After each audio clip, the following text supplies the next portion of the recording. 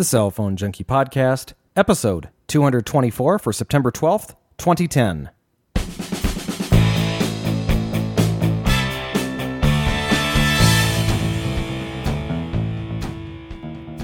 Premium devices coming to SERO, new hardware unveiled at Nokia World, and iOS 4.1 hits the iPhone. My name is Mickey Papillon. And I'm Joey Kappas. Brought to you by Netflix and supported by listeners like you, subscribers to The Cell Phone Junkie Unlocked. More information at thecellphonejunkie.com. The show is also supported by the Cell Phone Junkie podcast application for the iOS, available now in the iTunes Store for $1.99. Right into the news this week. Orange and T-Mobile UK's merger was announced this past March, but little had changed up until now for the users. Everything Anywhere, or Everything Everywhere, the parent network operating both companies, stated that starting on October 5th, both networks will be open for the more than 30 million customers of both brands. The change affects about half of the British population using one of the two networks. So essentially what this means is if you're a customer of either Orange or T-Mobile UK, good news, wherever either of those networks operates, you're going to be able to use your device and you're not going to be charged any extra fees or roaming or anything like that. You're just going to be able to use it. So great news there to see that the Everything Everywhere company has really come together with both of these networks now. Well, the makers of the popular Office suite Documents to Go were acquired by RIM last week, yet no one actually knew that it happened. The company announced last week that they would no longer be creating software for the WebOS, but did not say anything about the version that has come out on the BlackBerries for the last few years. This week, Crackberry had sources telling them that RIM had acquired DataViz for $50 million, pointing at multiple DataViz employee LinkedIn profiles showing job moves over to RIM. On Monday, Research in Motion confirmed reports in a prepared statement saying RIM has acquired some of the assets of DataViz and hired the majority of its employees to focus on supporting the BlackBerry platform. Terms of the deal were not disclosed, but the transaction was not material to RIM in the context of RIM's financial results. Well, Samsung introduced a new low-power dual-core 1 GHz ARM Cortex-A9 processor for mobile devices this week. They're calling it Orion. It has two processor cores, each with 32 kilobytes of data cache and 1 megabyte of L2 cache. Samsung says that the processor is ideal for multimedia, supporting 30 frames per second video playback and full 1080p HD video recording. The Orion will go into production in the first half of 2011. Motorola and Ericsson have long been leaders in mobile communications for various public safety entities around the country. From two-way radios to back-end infrastructure, the companies have used their expertise to keep police, fire, and EMS personnel connected while on duty. On Tuesday, the companies announced that they had formed an alliance to deliver LTE solutions to first responders. Under the deal, Ericsson will provide LTE equipment, including packet core and related services, and combine that with Motorola's Solutions Public Safety Optimized LTE Core. Motorola also will provide devices, video security, and command and control solutions for first responders. The two vendors did not disclose the financial terms of the deal, and despite the growing market for regional LTE networks on first responders, there's still a roadblock over how to best create a nationwide interoperable public safety broadband network using the D block of 700 megahertz spectrum. Public safety groups are pressing Congress to allocate the spectrum directly to first responders, while the FCC is still advocating a re-auction of the spectrum. This is a topic that just keeps going round and around of what's going to happen with this spectrum and how they're going to best put it out there. And I think Motorola and Ericsson are probably two of the top companies out there. Joey and I have both known them for a long time, going back to the two-way radio days, and they really created some of the best equipment when it first came out. And I think that with their interest in it and their focus on what they're going to be doing here now that they've got this partnership together, I really hope that it gets the FCC moving in the right direction on what we're going to do for a nationwide network. You know, I think so, Mickey. It is something that, considering how much money is being spent on, homeland security, this is one little step that should be just part of it. I mean, yeah, it's expensive, but you know what? It's actually not that expensive relatively compared to what the current spending is. So this should be really just done. Get it over with. Get it allocated, get a nationwide security network to get agencies communicating to each other. Of course, this is the fastest way to get everybody on the same page and communicating, is a nationwide network where you can, tune in the other frequencies of the agencies you're with, and where you're traveling to, depending on what's going on. So it just should be done. And an alliance with the manufacturers of the equipment doesn't hurt things at all. I mean, obviously, it's great to see that they've got themselves together to put forth networks that are going to function the best for everyone in the long term. Qualcomm Wednesday announced that while still on track to ship a 1.5 gigahertz dual-core Snapdragon processor to manufacturers this year, the chip will not be in devices on the market until the last part of 2011. They did, however, say that the 1.2 gigahertz chipset that they've made will be shipping in consumer devices in the next 6 months. Research firm IDC said it expects the smartphone market to grow 55% in 2010 compared to 2009. They expect handset vendors to ship nearly 270 million smartphones compared to the 173 in 2009. IDC also predicted that in 2014, Android will blossom to 16.3% of the market share, up from 16.3% of the market share to 26.4% in 2014. Apple's iOS will drop from 14.7% down to 10.9% in 2014. And according to IDC, Symbian, BlackBerry, and Microsoft will make up 60% of the market in 2014. So some interesting numbers there to see that they expect the iOS, while growing extremely quickly today, to be outpaced by Android in the long run. Cincinnati, Ohio became the latest city to pass legislation prohibiting texting while driving. The ban also prohibits accessing the mobile internet, and lawbreakers will be subject to a $100 fine if caught. Drivers are still allowed to talk and enter GPS data while driving. The law goes into effect in early October. I found this law to be one that makes the most sense out of a lot of ones that I've read. Not only are they saying you can't text while driving, but they say you can't access the mobile internet. Obviously, it seemed like such a simple loophole that they were just overlooking when they were creating these laws, that people could go online and do different things on their phones on the web, such as sending and receiving email, and that would not be quote-unquote texting while driving. Minnesota's law actually does include that. So you cannot be using the device for messaging, which is, it specifically states email and text messaging. I believe, though, navigation gets you around that. So that's kind of the one little loophole here. But yeah, that should be part of it, Mickey. Absolutely. Whether it's email, tweeting, Facebooking, whatever it is that you're doing, you're not allowed to access the mobile internet, which actually, now that I'm thinking about it, I use my phone to stream radio, to stream audio through Slacker. I guess that would be accessing the mobile internet. Granted, I don't think it's quite as distracting. I mean, I can literally go down to my phone and, it's no different than switching songs on an iPod. It's essentially doing the exact same thing, and they don't restrict that. So I kind of think that's probably not included, or at least that wasn't the intent. Well, that, and also, dialing your phone is not illegal either. So, it's similar to that action. So they're tough. I mean, you really do have to just be careful when you're driving. I mean, really, you shouldn't be distracted. I mean, it counts for eating and doing your makeup and everything else people do while they're driving as well. So it's, it really does fall under that umbrella. I've seen people playing trumpets while driving. All sorts of different things. Newspaper on the steering wheel. That's my favorite. I've seen that one. Yeah, that's pretty scary. I think that one's even worse than a phone, because that's all sorts of distraction right there in a very large piece of paper. Yeah. Anyway, J.D. Power and Associates ranked the carriers for call quality in a study issued on Thursday. The 2010 Wireless Call Quality Performance Study of more than 26,000 subscribers between January and June of this year asked customers about their experiences with dropped calls, static, failed connections, voice distortion, and missed voicemail and text notifications. For the 12th consecutive reporting period, Verizon Wireless ranks highest in both the Northeast and Mid-Atlantic regions. They achieved fewer customer-reported problems with dropped calls, initial connections, and interference compared with the regional averages. Verizon also ranks highest in the West region and ranks highest in the Southeast region, in a tie with both Sprint and T-Mobile. In the North Central region, U.S. Cellular ranks highest for the 10th consecutive reporting period. Compared with the regional average, U.S. Cellular had fewer customer-reported problems with dropped calls, failed initial connections, interference, and echoes. In the Southwest region, T-Mobile ranks highest, mainly due to reported PP100 ratings in voice-centric dimensions such as interference, echoes, voice distortion, and others compared to the regional averages. So again, it really depends on where you are. Verizon definitely, as an overall company, seems to do the best across the nation, but that doesn't mean that they're going to be the best as far as call quality for your particular area. So it really depends.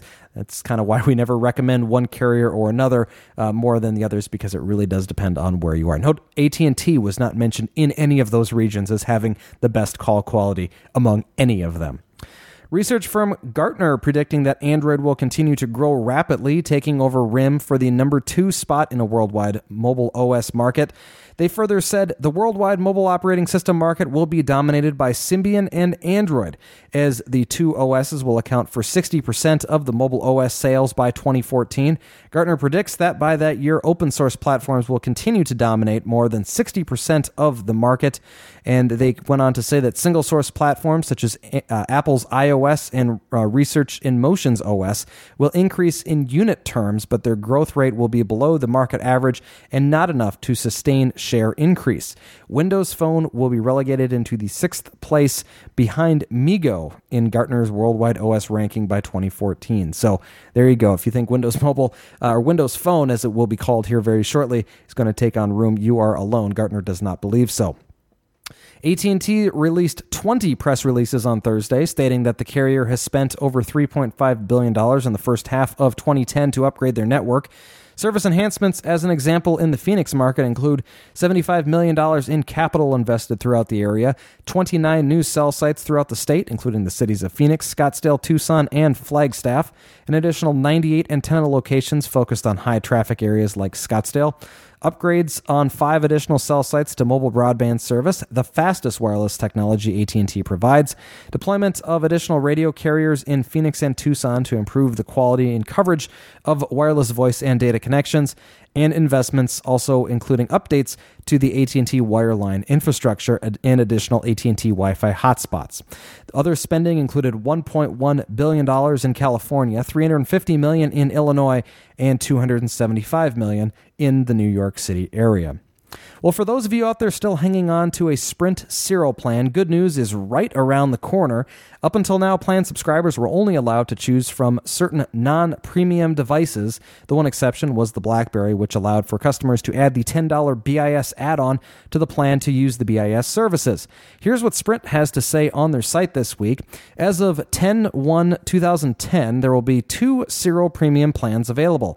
The SERO Premium 500 will be $40 per month, and the SERO Premium 1250 will be $60 per month. SERO Premium plans will match current SERO rate plans with 2 added features. Any mobile anytime, which means you can call any mobile device anytime on any network and use unlimited number of minutes to any of those devices, and also unlimited GPS navigation. SERO Premium rate plans will be compatible with all devices offered by Sprint. That's the biggest change with this, is that you'll be able to use this with every single device that Sprint has on their network.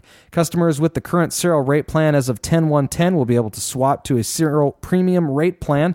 4G handsets such as the HTC Evo 4G, Samsung Epic 4G, and others to be announced in the future will require an additional $10 premium data add-on, bringing those costs of those plans up to $50 and $70 respectively.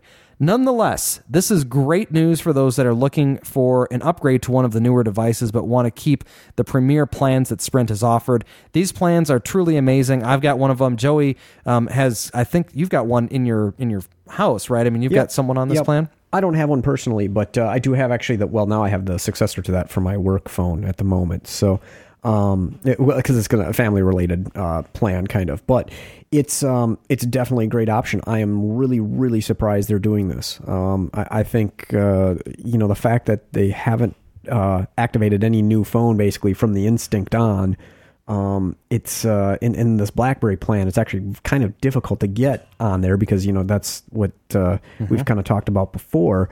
So finally, they're throwing somebody a bone here when they have a SERO plan, and $10 a month isn't that bad. I mean, it's still not $30 a month if you're on the $30, but it's okay, I guess, because they are giving you something for that with the Any Mobile Anytime. So you are getting a plan upgrade as well as the device upgrade. So, I guess I can understand that. And that's a fair amount. I definitely agree with that price that they're doing. But it's awesome because I'm sure it's been really kind of annoying, customers of that plan, and they want to keep it. But now the best device you can either get is a Centro or a Windows Trio on there. So and those devices just don't cut it anymore.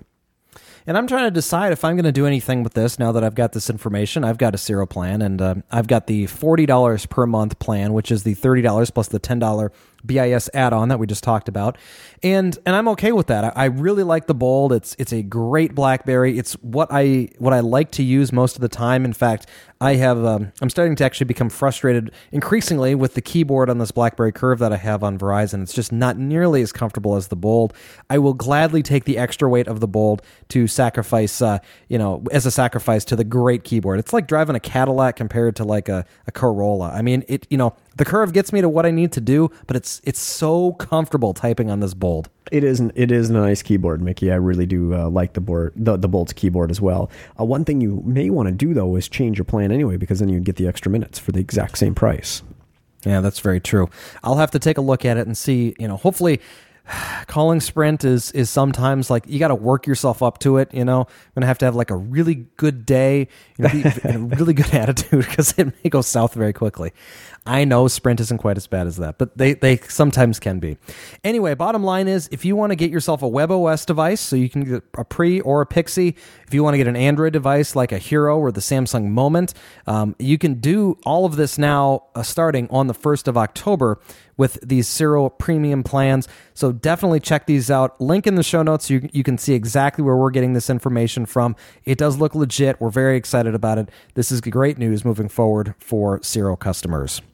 T-Mobile announced a new promotion Monday called Kids Are Free through November 2nd. Customers can add up to 3 lines to a family plan for no additional monthly fees until 2012. Qualifying plans start at $50 per month.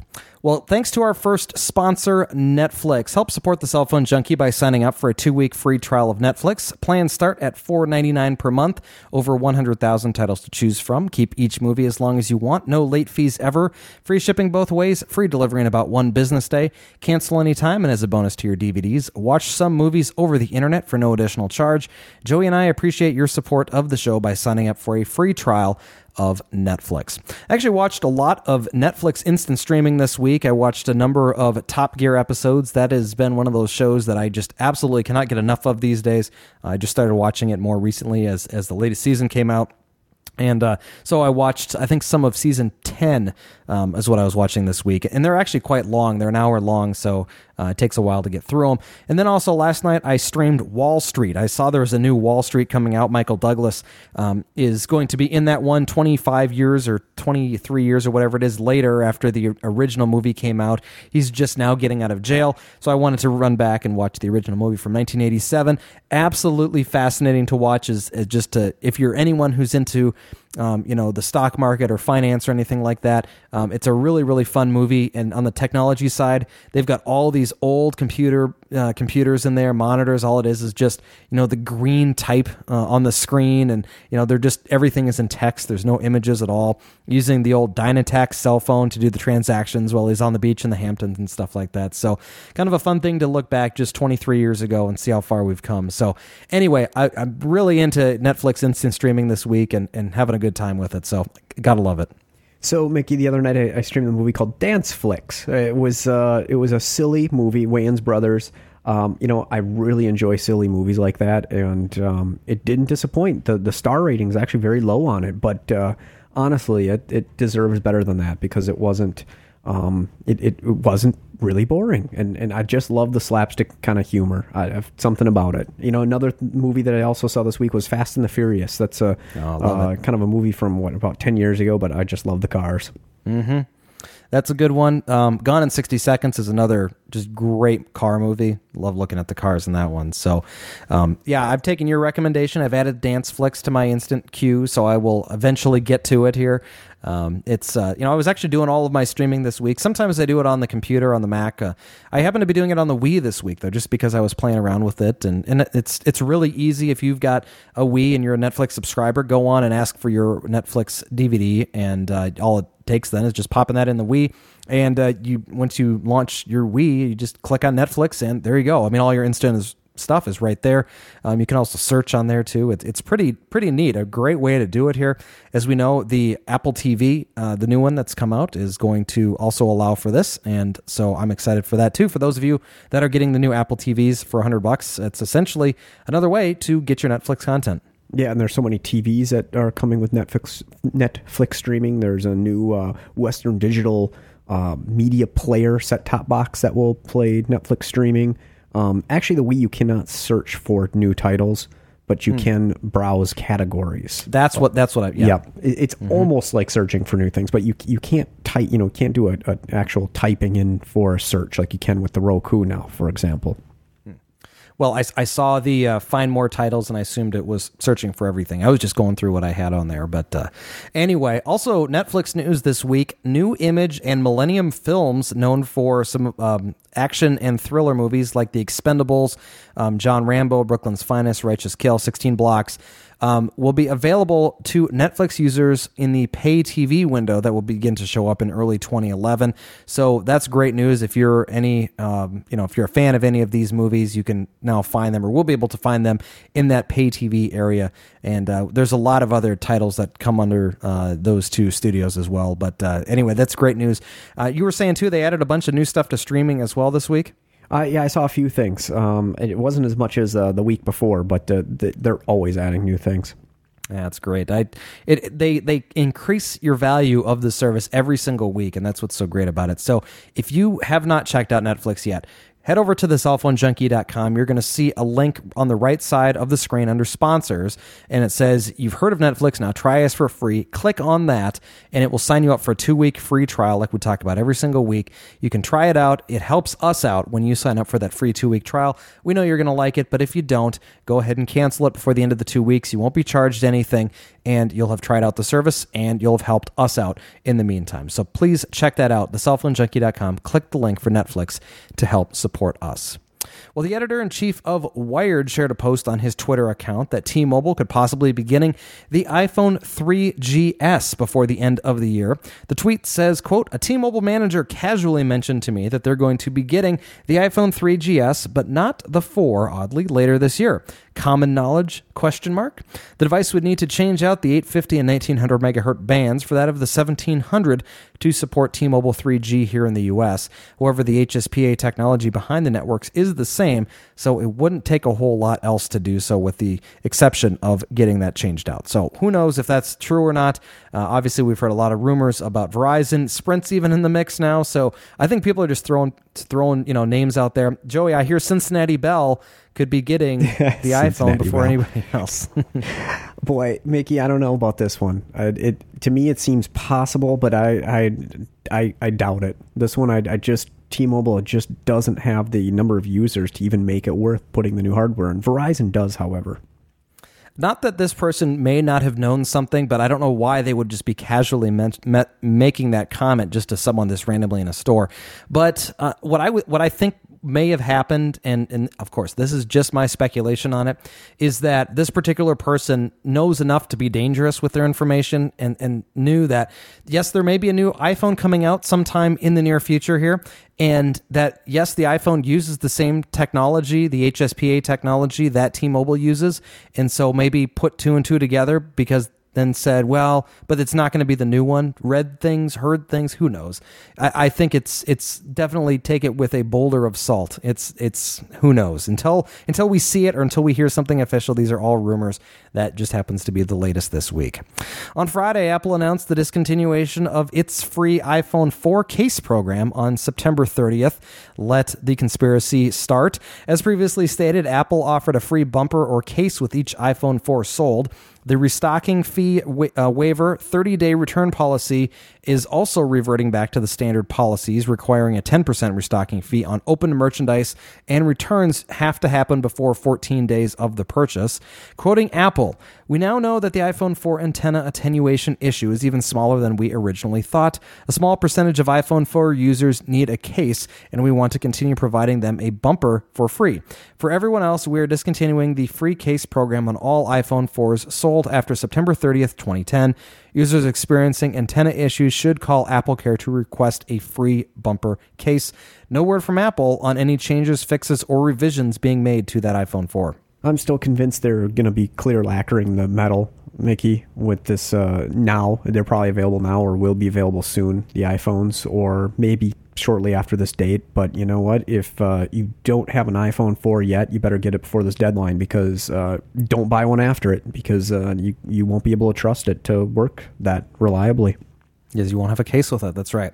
I think the lacquer is I think it's a very viable option. I think they could easily implement it. It's not a huge change in the production. It's one more step and obviously some additional equipment and stuff like that. But I think they could easily make that change moving forward. I personally would like to see them just make one more small tweak to it. That would be to include a Qualcomm chipset in the device. And I think that would take care of the antenna attenuation issue. Putting it on maybe Verizon, Anyway. Let's move on. Pocket Lint reporting on Thursday that sources are telling them Senior Figures are listing October 11th as the launch date for Windows Phone 7. The date will include a special New York launch event, and handsets will be available later in the month. Crackberry got their hands on some videos of RIM's unreleased 9670 flip this week, known as the BlackBerry Style. The Style has a full QWERTY keyboard that is revealed when the phone is flipped open. Other specs include CDMA, Wi-Fi, GPS, 5-megapixel camera, 240 by 320, and 360 by 400 displays.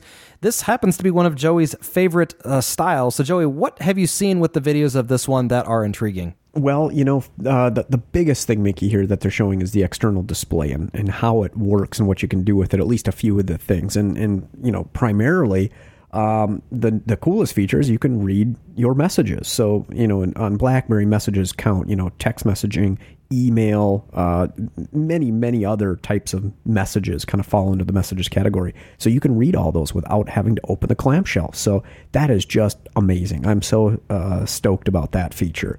And they also show that you can play music and navigate through music tracks on the outside. Not so big of a deal for me, but very cool that it has that capability without having to open the phone up. Because, most of the time what you do with your BlackBerries, you literally pull it up, look at the email or look at the message that you get, put her back in the case, and then you're done.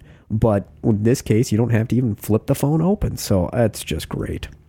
I think you mentioned, BBM, email, text. You also have Twitter, Facebook, any other messages that you have, instant messages. Anything that comes into that messages folder on your BlackBerry, you can then see on the external display. And if it's something that you need to deal with, flip it open and deal with it. But otherwise, like you said, just flip through it and get back to it when you can. But it's a great way to stay instantly on top of everything that's happening on your phone. Yeah, and of course, it would act as caller ID as well, so you'd know that you don't have to open the phone to answer it, which, of course, you can set it to, answer once you flip it open because you have the caller ID in the external display. So it's just, I just love the form factor. I just can't say enough. But one thing that's still unsure about, one good feature, because this phone has a good camera, it has a flash on there, which you can clearly see from some of the previous videos that came out, I believe, in June. The only thing we don't really know is if it has EVDO Rev A. That's one feature that I would love it to, like it to have, but I can deal without it if it doesn't have it. But I kind of think it's going to have it, but it just may not because, the two CDMA carriers may want to keep that on the Bold flagship device. I wonder why they would decide, not to put that in there, though. One cost-saving feature, because I have a feeling this is going to come in a little bit cheaper than the Bold. That's very true. They could be looking to keep that premier device at, for the Bold, and then they come in with this underneath it, and of course then the curve underneath the Style. But it just seems like such an easy thing to include, but maybe. There's still a lot of devices that don't have Rev A still, even though look what year we're in now. So it's very possible. Granted, this phone's not going to have the GSM capability that the Bold has. That's my fingers crossed that's going to be the differentiating feature, but we just don't know yet. Would you give up that World functionality to get this device? Oh, I would in a second, yes. Because I don't do much international traveling. I suppose if I did need to, I would, figure out a way to do it. I don't know how I feel about that. I like the idea of having it there just to have it there in the event that I need to travel somewhere. And I don't really either. I travel internationally once every probably 10 years. It's not like I couldn't figure it out if I needed to. And I do have other GSM phones, so it's not necessary. The thing that I really enjoy the thought of is being able to do and communicate with everyone back home with such a minimal amount of data used. And that's what really I think is so great about the BlackBerry is you can really control, even if you have all of these things pushing over to you, it's just text, and it's really not that big of a deal. And then once you get within range of Wi-Fi, you can go and you can pull down your videos, upload different things, and do whatever you got to do. But you don't have to use all that much data if all you're doing is your general communications. Yeah, I totally agree, Mickey. The BlackBerry is just great for international travel because I do have some BlackBerries at the office that do have the international data plan on, and it's I think it's around $60-$70 a month for unlimited international data, which, if I was traveling with it, that's probably what I'd sign up for because you could definitely keep in contact really, really inexpensively, while you're on the go. So no, the dual functionality of this Bold is really, really, really great. It really is amazing to be able to have that worldwide capability. But for the most part, I would much rather have a clamshell BlackBerry, Mickey. If that's what you want, that's what you want. We'll get you a clamshell BlackBerry eventually. I gotta have one, Mickey. Gotta have one. It's the Crackberry. The style, the word style. This was the first I had seen that. What do you think about that? It's okay. I mean, all BlackBerry's names are kind of weird. I don't. The curve, that doesn't make any sense to me, for one thing. What's curved about it? The Bold, I guess that's an okay name. Not real distinct. Like a Palm Pre. I mean, it's a Pre. That's a pretty distinct name. So, BlackBerry's names are just kind of mediocre at best. Well, we'll see what happens with the style. Speaking of the curve, Verizon set to launch it around the 16th of the month. That would be this coming weekend, so we'll see what happens with that. The latest inventory screenshots show it available in fuchsia and charcoal gray. The phone appears to be $100 after contract and applicable rebates. And I really don't see anything new about this phone, Mickey. Could you find it? Because I saw some demo, but I still see that doesn't have eVideo Rev A in it, and it's the same exact phone as the current curve, so I'm not exactly sure what you're getting in this one. Maybe extra memory, maybe. This one has, just the regular 3G, so I believe that just means eVideo. The camera is still 2 megapixel. It is very, very similar in styling, if not identical in styling to that of the current curves that are out there. It does come with version 5 of the software, which you can get right now. And I'm trying to see what else they have in here. I don't even see the memory listed in the specs on it. So I'm not sure. We'll see. This may not be the full feature set either, so we'll just hang on here and see what happens with it. But yeah, the 9330 in fuchsia, or like I said, that charcoal gray is what they're anticipating this one to have.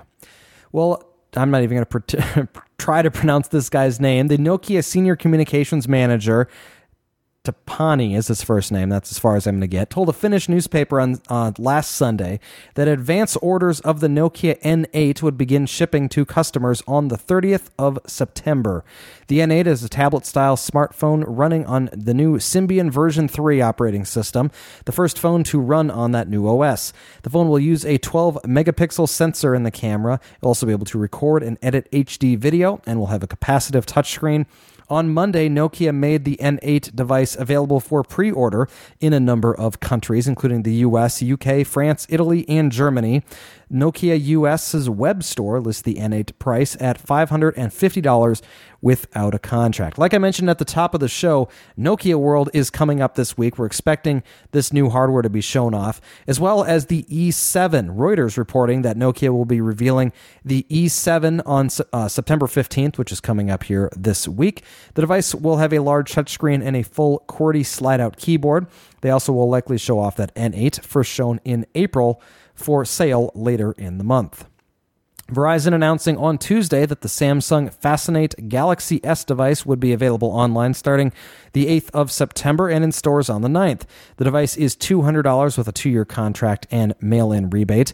It'll be running Android 2.1 when you get it, though we're expecting an upgrade to 2.2 Froyo before too long here. It does come with accessories if you'd like to purchase them separately, including a charging cradle, car dock, and backup battery charging system that includes a 1500 milliamp hour battery. And all of these things and accessories, including the phone, can be purchased from Verizon Wireless on their website or in stores. T-Mobile Thursday unveiled the HTC G2, the successor to the first Android-powered device, the G1.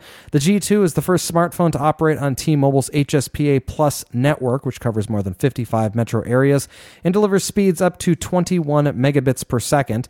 Features of the device include a 3.7-inch screen with a sliding QWERTY keyboard, Snapdragon 800 megahertz mobile processor, 7 customizable home screen panels, dedicated quick keys for Google application access, HD video, 5-megapixel camera with LED flash and autofocus, a pre-installed 8-gig microSD card with support for up to 32 gigs. It will be available exclusively on T-Mobile with pre-orders starting later in the month.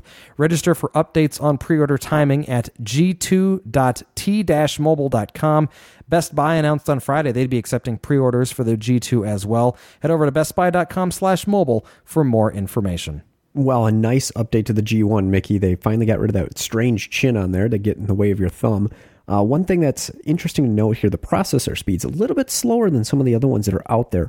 However, I did see a story that said that the benchmarking of this device actually comes out well ahead of many other devices, even with faster processors, because there's a new video card or new video driver or new video chipset in this particular phone that actually makes it perform much better. So it's the processor speed is not probably going to be a real big limitation with this phone. I really encourage everyone to look past that, at least until we get this device out and start getting some testing done on it, because you're absolutely right. The benchmarking of this has shown it to be actually faster than the Snapdragon processors that are out there. And you have to think about this similarly to how you think about the processor in your computer. If your computer out there has got like a 3.5 gigahertz Celeron processor in it or an AMD processor, put that thing up against a Core i5 or i7 processor from Intel and tell me which computer runs faster. Those Intel processors may be almost a full gigahertz slower, but in many cases, they're going to be able to do the core functions of what that computer is asking of that processor faster than a processor that comes in at a faster speed. Not always, but in many cases they are. And so we're talking about a 20% drop in speed from the Snapdragon down to this 800 megahertz processor, from the gigahertz to the 800 megahertz. It's a newer processor, almost a full year newer, and I think it's going to be more energy efficient as well as just giving a better experience for this particular device. Well, yeah, and then video performance, especially on a device like Android, where that's very, very graphical, will really... It if it is a better video processor in there, it'll offload a lot from the main processor of graphics processing. So your net effect is actually probably going to give you something more, it could theoretically give you a much better, faster, device, maybe something in a comparable 1.5 gigahertz range. I mean, it really is possible. I look at this as just kind of one of those features that you really shouldn't take to heart that much. I find that people get too caught up in this type of thing sometimes, and it's the same thing with megapixels. The 5 megapixel camera on one device is not going to be the same as the 8 megapixel or 3 megapixel on another device, and it's not necessarily going to be better or worse, but it might be, but it might not be. It totally depends on that device. It's not just this one particular feature that sets the tone for how that device is going to function. Yeah, because this, the clock cycles, the number of instructions per, second that it processes is not necessarily, the actual speed, because if it has an updated instruction set, many times on a newer processor like this, certain instructions will actually run in less cycles.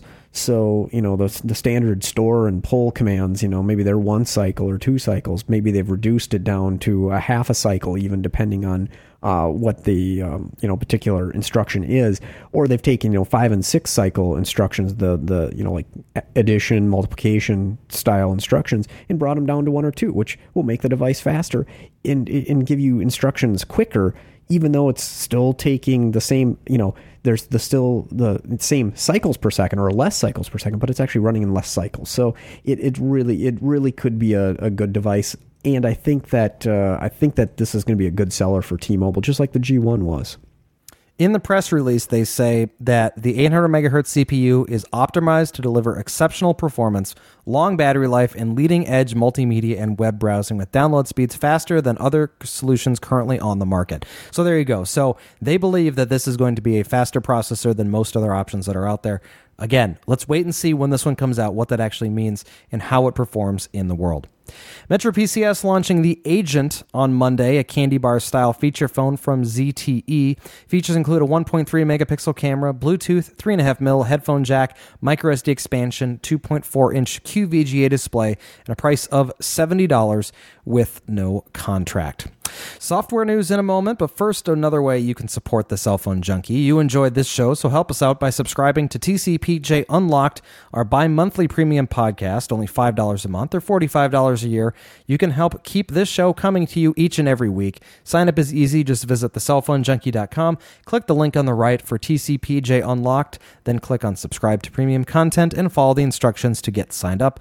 Thanks to everyone that is currently a TCPJ Unlocked subscriber. Into software. On Wednesday, Apple released iOS 4.1 for the iPhone, bringing it with it a litany of bug fixes and additional features. Included with the release were Game Center, high dynamic range or HDR photos for the iPhone 4, support for TV show rentals on iTunes, the ability to upload HD videos to YouTube over Wi-Fi, the proximity sensor fix, and performance issue fixes for the iPhone 3G. The 589 megabyte file is a free download from iTunes. Now, I did upgrade my iPhone to this, and I will say, for the most part, everything seems to be running, fine. The HDR photos is a great feature. I think it works very well. I've been using it quite a bit, and I'm enjoying that.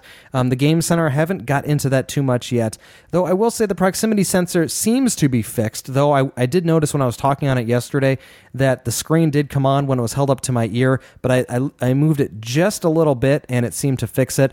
It didn't cause me any issues, so I'm not sure what that was all about. Maybe it was just a fluke, but we'll have to see with that one, because it did kind of make me a little uneasy about it, the fact that the screen still did come on when I was holding it up to my head, even after 4.1 had been patched onto the device. Yeah, and I've read some reports saying that some people are still experiencing issues with their proximity sensor, not like what they would have had with previous iPhones. It's tough to say when you've never had an iPhone before, but these people said they had iPhones previously and never had issues like this. So it looks like Apple still didn't get it right here. It's weird. It seems like they would be able to figure it out nice and easily with the software fix, but then again, why would this be the only device that has this issue with it, and the others do not? Different hardware seems to have been used. Otherwise, it wouldn't be just a case on this particular phone. Exactly, Mickey. Yep, something they've changed or something they did wrong with the iPhone 4 here. So because obviously, they've had proximity sensor since the very first iPhone, and they seem to have gotten it right off the bat, and now they've messed it up. So it's got to be frustrating for the users of the iPhone 4. And if you've just bought one, you're having issues, take the thing back. Still have 30 days. No restocking fee. Yep. Apple also decided to add the field test mode back into iOS 4.1. Field test mode allows you to get a numerical figure for your antenna strength rather than the traditional bar measure. To get field mode, dial pound 3001 star 12345 pound star and then hit send to activate. Pressing home will exit the field test mode and bring you back to your home screen. One thing I noticed about the field test mode now is it doesn't give you the list of options that you used to have when you logged in to actually see what was going on here. So I don't know why they added it back with only the feature showing you the signal strength in the numerical figure versus how they had all these different, you could go in and see the neighborhood cells or the neighboring cells to who you were by and all sorts of different information. None of it's there anymore. They don't allow it from the field test mode here. I don't know, maybe people were screwing up their phones. Who knows? But nonetheless, you can still go in and you can see what your signal strength is there in a numerical figure, which is nice to do. So if you want to read about that, you can do so here. I'll put a link in the show notes on how to do it. Apple also added the Game Center section. Currently, there's 18 titles available for multiplayer games across the internet. The social gaming network is included in iOS 4.1 for the new iPod Touch, iPhone 3GS, and 4. Currently, the price range goes from free to $4.99. And on Thursday, Apple announced changes to its developer guidelines. In a statement, Apple said, "We're relaxing all restrictions on the development tools used to create iOS apps as long as the resulting apps do not download any code. This should give developers the flexibility that they want while preserving the security we need." In addition, for the first time, we're publishing the App Store review guidelines to help developers understand how we review submitted applications. We hope it will help us to be more transparent with our developers and create even more successful apps in the App Store. With the new guidelines, certain apps that were rejected in the past may actually now receive approval. The developer for the Google Voice-enabled iPhone apps, Sean Kovacs, posted the good news on Twitter on Thursday, saying that Apple will most likely approve his application once resubmitted to the App Store. The resubmission process may take as long as a week. However, GV Mobile complies with all 110 guidelines posted by Apple, and Gadget has a full list of all guidelines. Some of these were actually pretty interesting. They actually said, we don't need any more fart apps in the App Store. So they're obviously getting to a point where they're seeing saturation, and they're realizing that they don't need to have 100 different apps for every single function that's out there. Well, and that is kind of an unfortunate thing they let happen. We were kind of thinking when we first saw, the reports that an App Store was coming, that Apple was going to really be clamped down on it, because they did say that it was going to be an approval process, and we thought they were going to actually give give the users good apps, really good ones that are effective and worthwhile. But it's turned into a kind of a junk pile of garbage, of infinite number of garbage apps, and it kind of just ruins good ones, and they get hidden underneath all the spam and all the junk. So maybe putting these rules in place, we'll be able to kind of weed out some of the stuff that you don't really need or nobody will ever use. Yet at the same time, they're saying that, if an application complies with the 110 application guidelines that are posted, then maybe it will get approved. And, so you may have people that are actually looking at it and building apps that are going to comply with all of these and may have some functionality that is, we've never seen in the past, and it could be great. So we'll see. It could be a good thing. At least that's what we're hoping here. And I'm sure that's what Apple's hoping for as well. 250,000 applications that they've got in there now. There's a lot of them. I would say probably 2/3 of them that most people don't use or downloaded and deleted just, because they didn't find that they were any good. There is one really good one that I recommend everybody go get. It's the Cell Phone Junkie podcast application, $1.99 in the App Store. You can do everything that you would want to do with this show's podcast, including listen to it. You can also write to us. You can follow along in the show notes and do all sorts of great things. And you can find that one by searching for the Cell Phone Junkie. Google announced that Google Voice can now provide missed call notifications in both the user's Google Voice inbox and the Gmail inbox if you wish. The feature can be turned on in the Google Voice settings menu. And on Thursday, they released an update to the Google Voice Android app, giving you immediate access to the Google Voice inbox and settings with 2 new home screen widgets. The Google Voice inbox widget shows your most recent voicemails and text messages on your home screen, allowing you to quickly flip through them with the widget.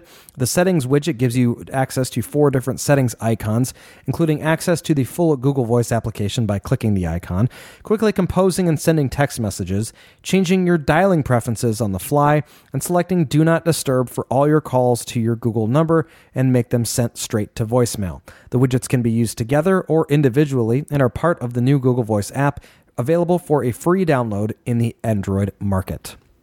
Google on Wednesday announced a change to its search product, now branding it Google Instant. Once you start typing your search query, results immediately pop up in an area below the text box, so you can choose your result as soon as Google serves it up. This is all done without having to hit the return button, and the service is available on the desktop and will be coming to the mobile version this fall. The initial rollout will occur in the Android and iPhone platforms. While not nearly the 250,000 apps in Apple's App Store, the 100,000 in the Android market, or the 100,000 in the Android market, RIM has now passed the 10,000 application point in App World. RIM launched the App World in April of 2009 at the CTIA convention. Let's talk about some questions and comments here. First one is a question from Ben. He says, "Hey, Mickey and Joey, love the podcast. My fiance has been using a feature phone, the LG Rumor 2, and has had it with the less than stellar hardware, and she thinks she is ready for a smartphone. We've been looking at the Samsung Intercept, and that is made by Samsung. What are your impressions on it? Thanks, Ben." All right, Ben. Well, the Intercept is one that was launched back in July, and this is the successor to the Samsung Moment. In fact, a lot of people call it the Moment 2. It's a cheaper phone. It's only $100. So if you want to get in on Android, you can do so for half the price of, say, the Epic 4G or the Evo. The phone itself is gone to the EVDO Rev 0 as opposed to Rev A. So you not only don't you get 4G, you don't get the Rev A either. It does come, like I said, with a sliding QWERTY keyboard like the Moment. And for the $100, it may be a good option, especially if you're just looking to get into a smartphone and actually dig into Android and see what it's all about. So I would say for the beginner smartphone user, yeah, it's probably okay. Make sure you do check out the other options that are out there, though, because it's only $100 more $100 more total over your 2-year contract to go with one of the higher end devices. And it may not be worth it for you at the time, but just make sure that you take a look at it. And hopefully you can make a decision after seeing it and knowing that, yes, you'll be fine with the hardware that's out there. But I think it's fine hardware. I think it does good, and it's going to be good for someone who's looking to just get into Android and really see what it's all about. Absolutely, Mickey. Yeah, don't let the Rev 0 versus Rev A get to you, because that's a pretty minor change. I mean, mostly you get faster upload speeds with the Rev A. The download, you get a little bit extra, but not anything real drastic. So, it's definitely looks like a nice, clean, nice, simple, easy to use device. And also, if you go with the Evo or the Epic, you're going to pay $10 additional a month as well for the premium data service. So definitely, if you're trying to keep costs down, avoid that as well, because that is kind of a shocker for me. That seems a little steep, but I guess that's what they're trying to push. So, definitely. And then go to a Sprint store where they have the live phones where you can actually play with them. Well, and I would say that you're going to be also looking at some slower hardware, some not as up-to-date hardware. It does come with Android 2.1, so you're good there. But it's got a 3.2 megapixel camera on it versus the 8 megapixel that you'll find in something like the Evo. So you're gonna be contending with some things like that. But for the most part, it's going to be fine. You're going to be able to do most of what you're looking to do, and you can start out by using a plan as low as $70 a month. And of course, the capability over a feature phone is just infinite. I mean, it can do infinitely more things than the current phone. So, I mean, literally, it's just a night and day difference. Yeah, I think any smartphone that you go with is going to be a great choice. And, I think really, Ben, the best thing that you're going to be able to do is to let your fiance actually take a look at it and determine if that's the phone that she thinks is right. I know she's going to go to you for your input on it, but let her play with it and see if she even likes the sliding mechanism. If she does, then great. If she doesn't, then maybe look at an Evo or something else, because it may not be worth it to buy the phone, even if it's only $100 if she doesn't like using it. Yeah, because there's a Hero, and I don't think that has a keyboard. If in fact, they don't like the key, if the keyboard is not a liked feature, because personally, I despise sliding keyboards. So, I mean, I may not go with that. So, and the other form factors, which they don't have a lot for Android yet. It's mostly either a sliding keyboard, a landscape sliding keyboard, or just a touchscreen. Yeah, I was talking to someone the other day. That Motorola Charm that's coming out on T-Mobile looks like a, kind of the perfect blend of Android and BlackBerry. It's got the full QWERTY, but it's got a real small screen. I'm not sure how I feel about that on Android, but whatever. Anyway, have fun trying to figure this out. Go to Sprint and spend some time there playing with the phones and make a decision based on what works the best for your fiance. Then she'll be very happy, which will mean you'll be happy. So thanks for writing to us, Ben. We appreciate it. Next is a comment from Wendy. She says, "Hey, Mickey and Joey, I wasn't going to send in an answer to the question about how I protect my phone, but what happened to me prompted me to write.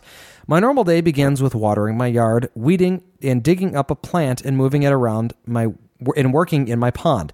We're replacing our deck, so I'm the official painter and stainer. Since I'm around water a lot and now around paint, I purchased an aqua pack from the Android Central Store for $30 delivered. Today, it's saved my phone. I had the hose on, adding water to my pond. The sprinkler head moved, spraying water all over me and my phone.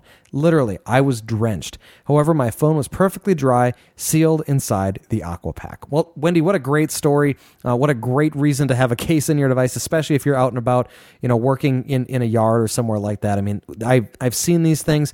I've seen them in the bottom of pools and some of the reviews that have been done on them, and they are fantastic products. Nice. Yeah. Anybody working near the beach, I suppose, would be great too, or water, or any tour guides or something. It's great to write in, because personally, I would never have looked for an aqua pack, and I never thought about it because I'm not around water that much. I am sometimes, but not enough to want to get that. But it's definitely nice to have user submissions here to see because there's so many accessories that, the two of us, Mickey, we couldn't possibly even begin to see all of them. So if we get everybody's input here, we can really kind of narrow down what's good that's out there. Yeah, I have at times, I'll be honest, I've actually used things like Ziploc bags to protect phones when I'm around water. But you got to remember, these things are they're not meant to protect $200 pieces of electronic equipment. They're meant to protect your broccoli from freezer burn. It's not going to give you the protection that you need. Easily punctured, easily damaged or opened or whatever. So invest the money, especially if you're interested in protecting your device, because it's going to pay off in the long run. So great story there. I love it that you were able to use this Aqua Pack here. And thanks, Wendy, for your submission. Next is a question from Josh. He sent this in over SMS. He says, Mickey, this is Josh from Denver. I love the texting option. My question this week is about traveling with my iPhone. What is the best way to use AT&T's data while roaming out of the country? Example, should I use BeeJive, Skype, SMS, Fring? I'm mostly looking to check email for work and SMS with friends. Thanks. Well, Josh, obviously there's a lot of different things that you can do. When you say best, I'm guessing you are either saying the most convenient or you're saying the cheapest. And so what I would recommend is, number one, take a look at the international data plans that AT&T offers. For $25, I think it is, it'll give you 20 megabytes of data. For $60, I think you get 50 megs, and then it goes up from there. So if you're just going to be using the phone while you're out and about traveling, for email, you can probably go with the 20 meg option and just choose to, not be browsing the web a lot. Don't be streaming or doing anything like that, obviously. And you should be just fine for getting your email. And, that should be no problem. If you want to do more than that, I would say just hold off and wait till you get back to your hotel at night. They probably are going to have Wi-Fi, and you can use that to do your more data-intensive applications. So I would say that is probably the easiest way to go. Yeah, and then I don't know if you can turn off data separately, Mickey, on your iPhone, but of course there's that thing we read, I think last week, where there's some mysterious overnight data sending that happens with iPhone. So if you're on a 20 megabyte plan, I would definitely try to avoid that, keep that from happening. Yeah, just keep in mind, you're going to want to really be watching it, and of course you can go in and there's actually a meter in there that you can watch and see how much data is being used and see what's happening there. What I would also say, though, is if you're looking for maybe cheaper, then I would go with other applications out there. I would not use SMS. I think that seems to be about the most expensive way that you can go. There is an international plan for $10. Will give you 50 SMS messages outgoing. I think that's unlimited incoming, though. Take a look at that one. I was just looking at it recently for someone else that was asking me about this. But it's not cheap to go that way. Otherwise, I think it's 50 cents a text message or something. I mean, it's a really, really expensive amount. So I would recommend, as opposed to doing something like SMS, see if the people that you keep in contact with the most, you can use, an instant messaging application like WhatsApp. I mean, that's available for $1, and you can use it on kind of like BlackBerry Messenger on the iPhone, or of course instant messaging. If you get IM Plus, that's an application I use for instant messaging on the iPhone, and it works really well. And of course, it's very, very low amounts of data because it's just text back and forth. Well, and don't forget Google Voice. Of course, Google Voice. Yeah, you can send and receive text messages that way. Granted, they are going to have to text your Google Voice number, but that could probably make sense if you can just tell people either that that you work with or whoever it is that you're trying to keep in touch with to go that way. I think you'll be okay. SMSing with friends, go with Google Voice and just use the data only option there. Don't use regular SMS. Like I said, it's way expensive. I don't think it's a good way to go.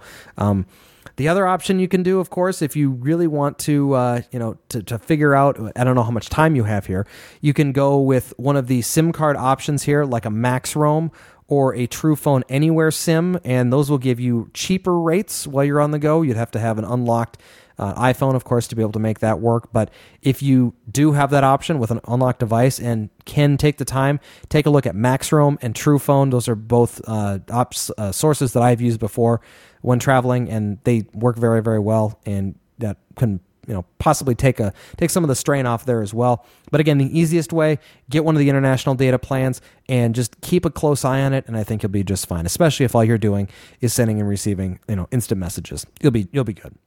And next here is a question from Greg. He says, guys, I was wondering if you've seen any data on torch failures, i.e. the BlackBerry Torch, and failure rates. I returned my original one after about 10 days for several issues with serious lagging and some white screen issues.